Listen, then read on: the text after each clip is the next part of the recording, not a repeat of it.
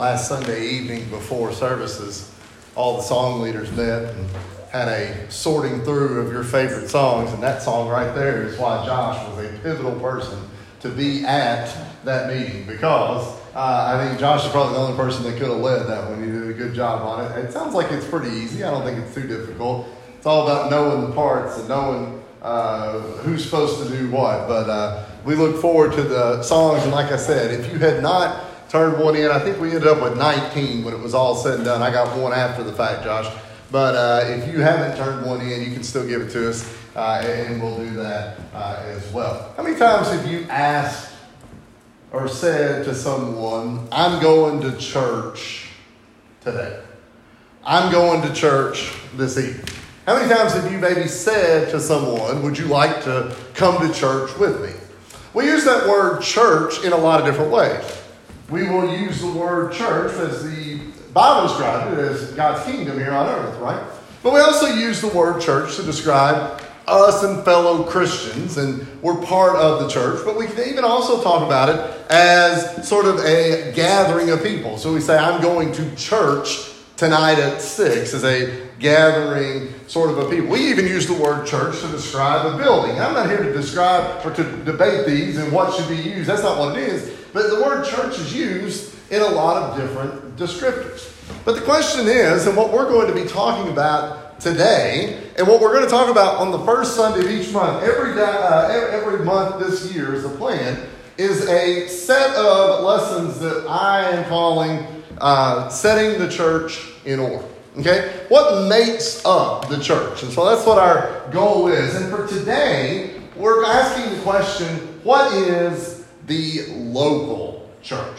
Okay? What is the local church? So we're not necessarily thinking about like our other Christians that are in, other places and, people that we're communicating with, in mission work or something like that. That's not really what our focus is on today. But rather our focus is on determining what is the local church. These people that you see, that if you look around the room and you can see who it is. I want us to start, though, with a few sort of facts about the church. Facts are things that we're laying out. These are sort of agreed upon things, right? We're not really going to debate anything on here. We can go to book, chapter, and verse and point these things out to you. Let's start with the first one.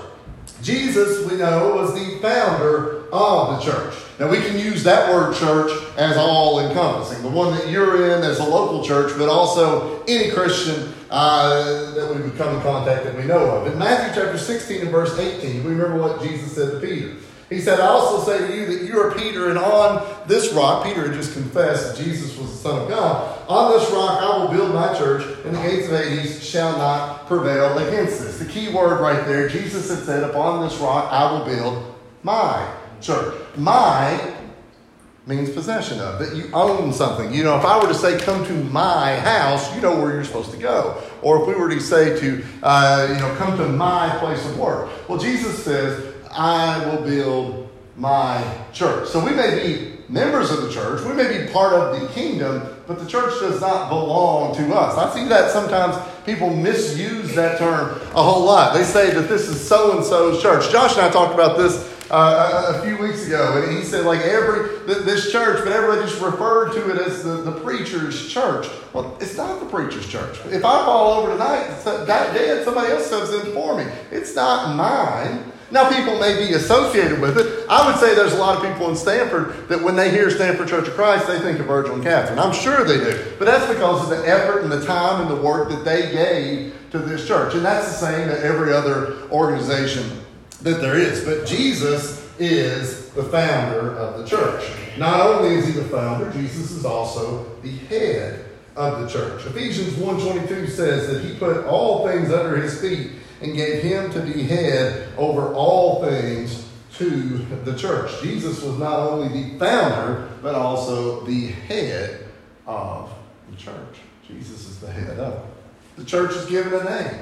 We read that in Romans chapter 16 and verse 16. It reads that the churches of Christ greet, your Bible may say, or salute, depending on what version you have, salute you. These are facts. These are things that we're citing from the Scriptures. The church is required to do a handful of things. We're required to sing when we come together. We've already done that. We read that in Ephesians chapter 5 and verse 19. We're required to pray each time that we come together. We're required to teach, and hopefully that's what's happening right here. We're required to partake in communion, which we did just a moment ago. 1 Corinthians 11, we can read that. We're also required to give of our means. These are requirements that are asked of the local church. And the church's primary mission, though, as you can see there at the bottom, is to save souls. And that's our mission here, and that's the mission of those that might be meeting somewhere else as today as well. But these are facts about the church. But what I want to think about is what the local church is. If we agree that the first slide is things that we can all know have to be there, then I want to think about what is the local church? What is this gathering of 30 to 40 some odd people each week? And what is our task? What are we to do? Because that's what we're looking for. We're going to think about some spiritual characteristics of a local church. We know what a characteristic is, right? Characteristics, things that describe someone. And you know people that have some good characteristics, and we know people that have some bad characteristics, right? Well, I think that the church would be very similar to that. There are some characteristics of a local church that might be good, and there are some characteristics of a local church that might be bad. It's our responsibility that if we have some positive characteristics and some negative characteristics, is to fix those negatives. And so as we roll through this, as we look this morning at the characteristics of the local church, I want us to consider what are we doing well and what do we need to improve upon. And you might say, well, this is the job of the elders. Well, it is the job of the elders, but it's the job of everybody within the local church. And our responsibility, our improvement in the local church can only be made if we're all striving to be better at whatever it might be. Let's start with characteristic number one, a little more focused. It's composed of saints who work together. Think about that for a second. The Bible describes Christians as saints, right? Not as somebody who's been elevated, a singular person who did this or that, but all people are described as being saints. We gather together as saints, and a collection was made of the saints. You may remember, it's not something that's venerated after we die, but it's something that happens while we are here. It's composed of saints who work together. But I want to think about how difficult that can be. Let's turn to Acts chapter 9 real quick. This is when Saul comes to Jerusalem. Go to Acts chapter 9. I believe we'll start in verse 26 right there. Acts chapter 9, verse 26. Now, this is after Saul had been converted on the road to Damascus. This is after he had went into Damascus and Ananias had baptized him. But Saul was not necessarily a beloved figure in the Christian community. What had Paul done? Or excuse me, what had Saul done, right? He had almost taken joy. He had glory in punishing Christians. And so now we're going to see, starting in Acts chapter 9 and verse 26, Saul comes to Jerusalem. Follow along here with me. And when Saul came to Jerusalem, he tried to join the disciples, but they were all afraid of him and did not believe that he was a disciple. Verse 27. But Barnabas took him and brought him to the apostles. And he declared to them how he had seen the Lord on the road, and that he had spoken to him, and how he had preached boldly at Damascus in the name of Jesus. So he was with them at Jerusalem, coming in and going out. I want us to think about that for a second. Because the people that were Christians there, or well, they wouldn't call Christians at the time, those people that were disciples there, then when they hear that Saul is coming, imagine what's going through their head right there. Well, we're basically just inviting, the fox into the hen house here, right? We're bringing him in. He's going to destroy us, and we're opening the door to let him come in. I can understand why they would have said that. But the local church was afraid of him. But what Barnabas does then is he kind of pulls him aside. He takes him to see the apostles. He sort of confirms the story, as it were. Do you think there were people that were in that meeting, even after they had it confirmed, that were still a little bit nervous about Saul? You know that they would have been a little bit nervous about it because his reputation had preceded him. Here's the thing about the local church. Sometimes people's reputations will precede them in the local church. Sometimes people may not necessarily see eye to eye in the local church. Sometimes we may disagree with people in the local church. But notice the role that was played there by Barnabas. he sort of smoothed things over with them, right? Because if we said, nah, we're closing the door to anybody who's got a questionable past. We're closing the door to anybody who maybe in the past has done some things. Pretty soon the building's going to be empty. There won't be nobody there. So we may not always know what the past is, but the local church's responsibility is to meet and greet. And what if Barnabas had pulled Saul aside and they realized, this is just a trick? Well, you got to think about that as a Christian as well. As the local church has to consider that's the role of the elders. But our responsibility is to be welcome and opening to all who might come together to worship. That's a characteristic of the local church. Second, the local church is local, right? It's got to be local, right? There can't be a local church if it's not actually local. That complicates things. There are people I know that would like to worship, but there is nothing local for them. I think about the Morgan man that was here a few weeks ago, and Kevin, you said he has to go an hour or something to church. There's not where they live that you have to go a long ways, and that's something that we have to keep in mind, if we move or whatever. But the local church needs to be local. We live in an area where there are lots of local churches. There's a local church across the highway over there, and you may drive past one on your way to church in the morning. Paul wrote in Romans chapter 16 and verse 5. Greet the church that is in their house. That's about as local as it can get, right? The first churches, they met from house to house. They didn't meet in these kind of buildings. This building didn't exist at the time. The idea of a building like this may not have existed, but it also tells you they were small. Why do people like local? Why do you see when you see people that say, I raise honey, this is locally made, or it's made here? We like that because it's probably done by somebody that we know. Somebody that we can relate to or connect with. When there's a label on it that says it was made in China, that doesn't really, we can't resonate with that. But the local church is local. When they met from house to house, it was because there was a small number of people, but they met, they gathered together. Paul wrote in our scripture reading just a minute ago that Jimmy said that saints in every place who call on the name of Jesus Christ. This means there's saints everywhere. It's not feasible for me and you to go to church every morning or every week in Oregon, North Dakota, or Florida. But it's feasible for us to come together with the saints right here every time. And we can build off of what we have right here, this local congregation. Now, local church assembles regularly. We mentioned Saul and how Barnabas worked as something of kind of a middleman for him. If you're still in Acts 9, turn over to Acts chapter 11. Acts chapter 11, verses 25 and 26. This is, we're a couple chapters on. We've moved on just a little bit. Acts 11, 25 and 26. Then Barnabas departed for Tarsus to seek Saul. And when he found him, he brought him to Antioch. So it was for a whole year they assembled with the church and taught a great many people. And the disciples, as we read there in chapter 11, were first called Christians at Antioch. When that verse right there in verse 26, it doesn't say and they were occasionally brought together. They drifted in and out. It says there for a whole year they assembled together. That's the responsibility of the local church. The local church has to assemble together. We can say this is the local church. We'll meet twice a year. That's not assembling together. That's not what that is. All our responsibility right here is to assemble together. And we look at Paul. Remember Paul just a minute ago? He was a little bit nervous about it. Now they're meeting with him the whole year. And the word Christian is first used to describe those people that he was with. Well, he grew a lot, right? How much can we grow in that same manner? What else about the local church? The local church functions collectively. We don't always like to function collectively, do we? I can do it myself, right?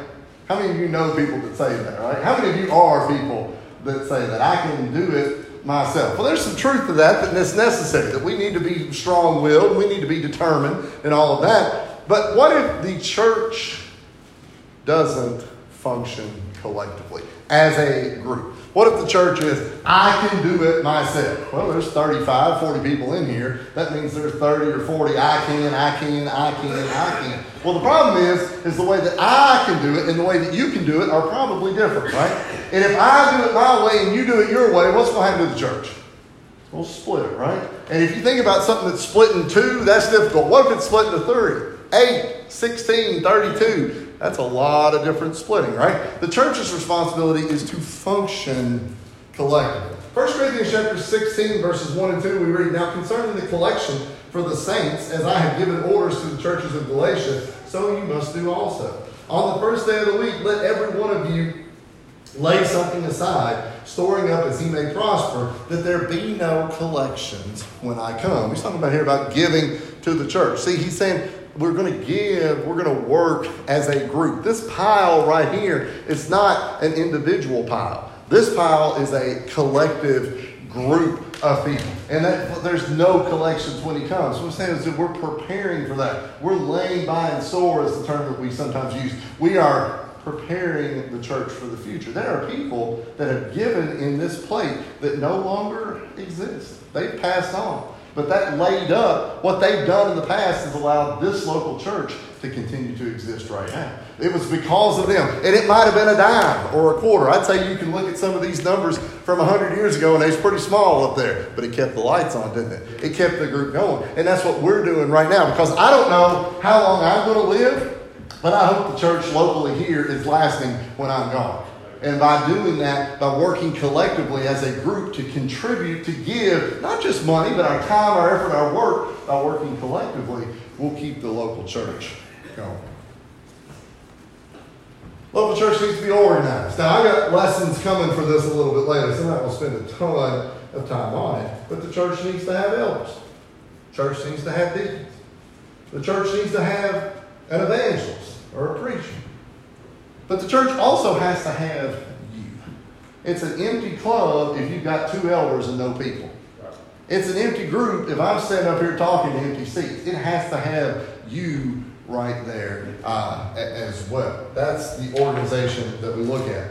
It has to be, and the last one there, independent and autonomous. Do we know what those words mean? Know what it means to be independent?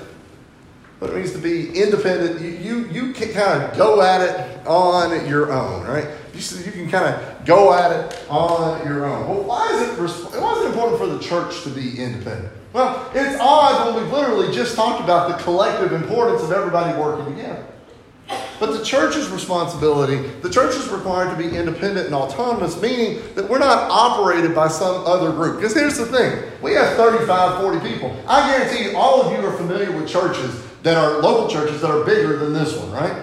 And in a lot of ways, we might say, well, just let that bigger church sort of run things a little bit, right? There's a couple other people that go to the church in Richmond. There's 60, 65, the other church in Lancaster. They're both bigger than us. Let them, they can sort of run things here. Well, that's not what the church, it's not a numbers game. It's not asking or not telling a larger group to dictate what happens here. I'm sure the people at Richmond this morning hope that things go well at the church in Stanford. But they're not here. They don't live in this community. The church is independent. The church is autonomous because it's made up of people who are in this community. Whenever you all mention the name of sick people, every single time somebody mentions somebody sick, I see about half the heads turn and say, oh, I didn't know that. Because we know these people, right? If we were to read the list of people that are sick at Richmond this morning, how many of you would know any of them? Probably not, right? But we're connected right here. We can't hardly start class on Wednesday night because we got to tell all the news that we have. But that's what the local church does. That's what we come together for. We're trying to help each other. It bothers us when we know of people that are in our congregation, people that we come together with, people that are in our community that are sick, that are unable to be with us. The church's independence and autonomy takes away this sort of outside governance that just looks down and says, do this, do this, do this. Our do this comes from the elders who are sitting in the 3rd and the 6th row. You can go talk to them right now. You can tell me to be quiet and go talk to them right now. That's where the authority within the local church comes from. 1 Peter 5, verses 1 and 2 said, the elders who are among you I exhort. I who am a fellow elder and a witness of the sufferings of Christ, and also a partaker of the glory that will be revealed. Shepherd the flock of God, which is among you, serving as overseers, not by compulsion, but willingly, not for dishonest gain, but eagerly. Sometimes when you get the leadership, they get a little farther away. It's not so much they're worried about what you are doing, but they kind of want to make sure the money's still coming in, right? I was watching the other night, and they were doing it. If you've seen anything on the news, they've been trying to figure out who's going to be the Speaker of the House, and it took 15 votes. And I was watching that the other night just because it was kind of humorous to me, watching it, and I thought, wonder how many of those people, when the last time they was in their actual home state was. November the 8th or whatever day the election was. They kind of want you to send them up there, but they don't really want to talk to you much more beyond that a lot of times. Well, if we're not careful, if we let the local church not be autonomous, if it's this sort of umbrella organization, we got somebody high ranking that's never here, are they going to be as concerned as what Peter talked about there in 1 Peter 5? Not at all. The responsibility of the elders is to shepherd and oversee the local church. Not out of a desire for any kind of gain, but the desire that you have a gain when this life is over. That your soul winds up in heaven. And here's the thing that's complicated about that. The shepherds, the elders, are responsible for that. They have to give an answer for you. For you. I don't know that they want to answer about people that live 100 miles away and are going somewhere else. They can't know that. They know you. They are responsible for guiding you. So what's the local church? Well, hopefully we've been able to figure out a few things that we would describe the local church as. Okay? But I'm going to take this, and I will not claim to have this. I got this lifted from an article that I read, but I think it works really well. The local church is a group of Christians in a given locality who agree to worship regularly and to do the Lord's work collectively through the use of pooled resources as an organized, functional body independent of all other organizations, human and divine. Simple enough. We are the local church. When you say I'm going to church, you may be talking about the building, you may be talking about the gathering, but what you're really saying is I'm going to spend an hour or 2 hours together with 30 or 40 of my closest people. 30 or 40 people that love me, that want me to be as successful as I can be, that want me to be as healthy and as happy as I can be, and are going to lean on me, and I can lean right back against them and just make each other stronger. Because without you, without the saints, there is no local church. You are a necessity. I hope we can take that. I hope we can go with us as we go throughout this week. And I hope as we talk about these local church issues over the rest of the year here once a month, I hope that we'll be able to learn a little bit more about the responsibility. Because we're going to dive deeper into the responsibility of the elder and the deacon, but also of the members, of the teachers, of whoever it might be. We're going to look at all of that. The only question is, do you want to be part of it? Because you're not part of the local church until you're part of the local church, all right? And if you look around, there's plenty of room for you. And if there's not, we'll add some chairs in because there's always room for more within the local church. Whatever we can do for you. If it be anything we can do to help, we invite you to come while we stand and sing.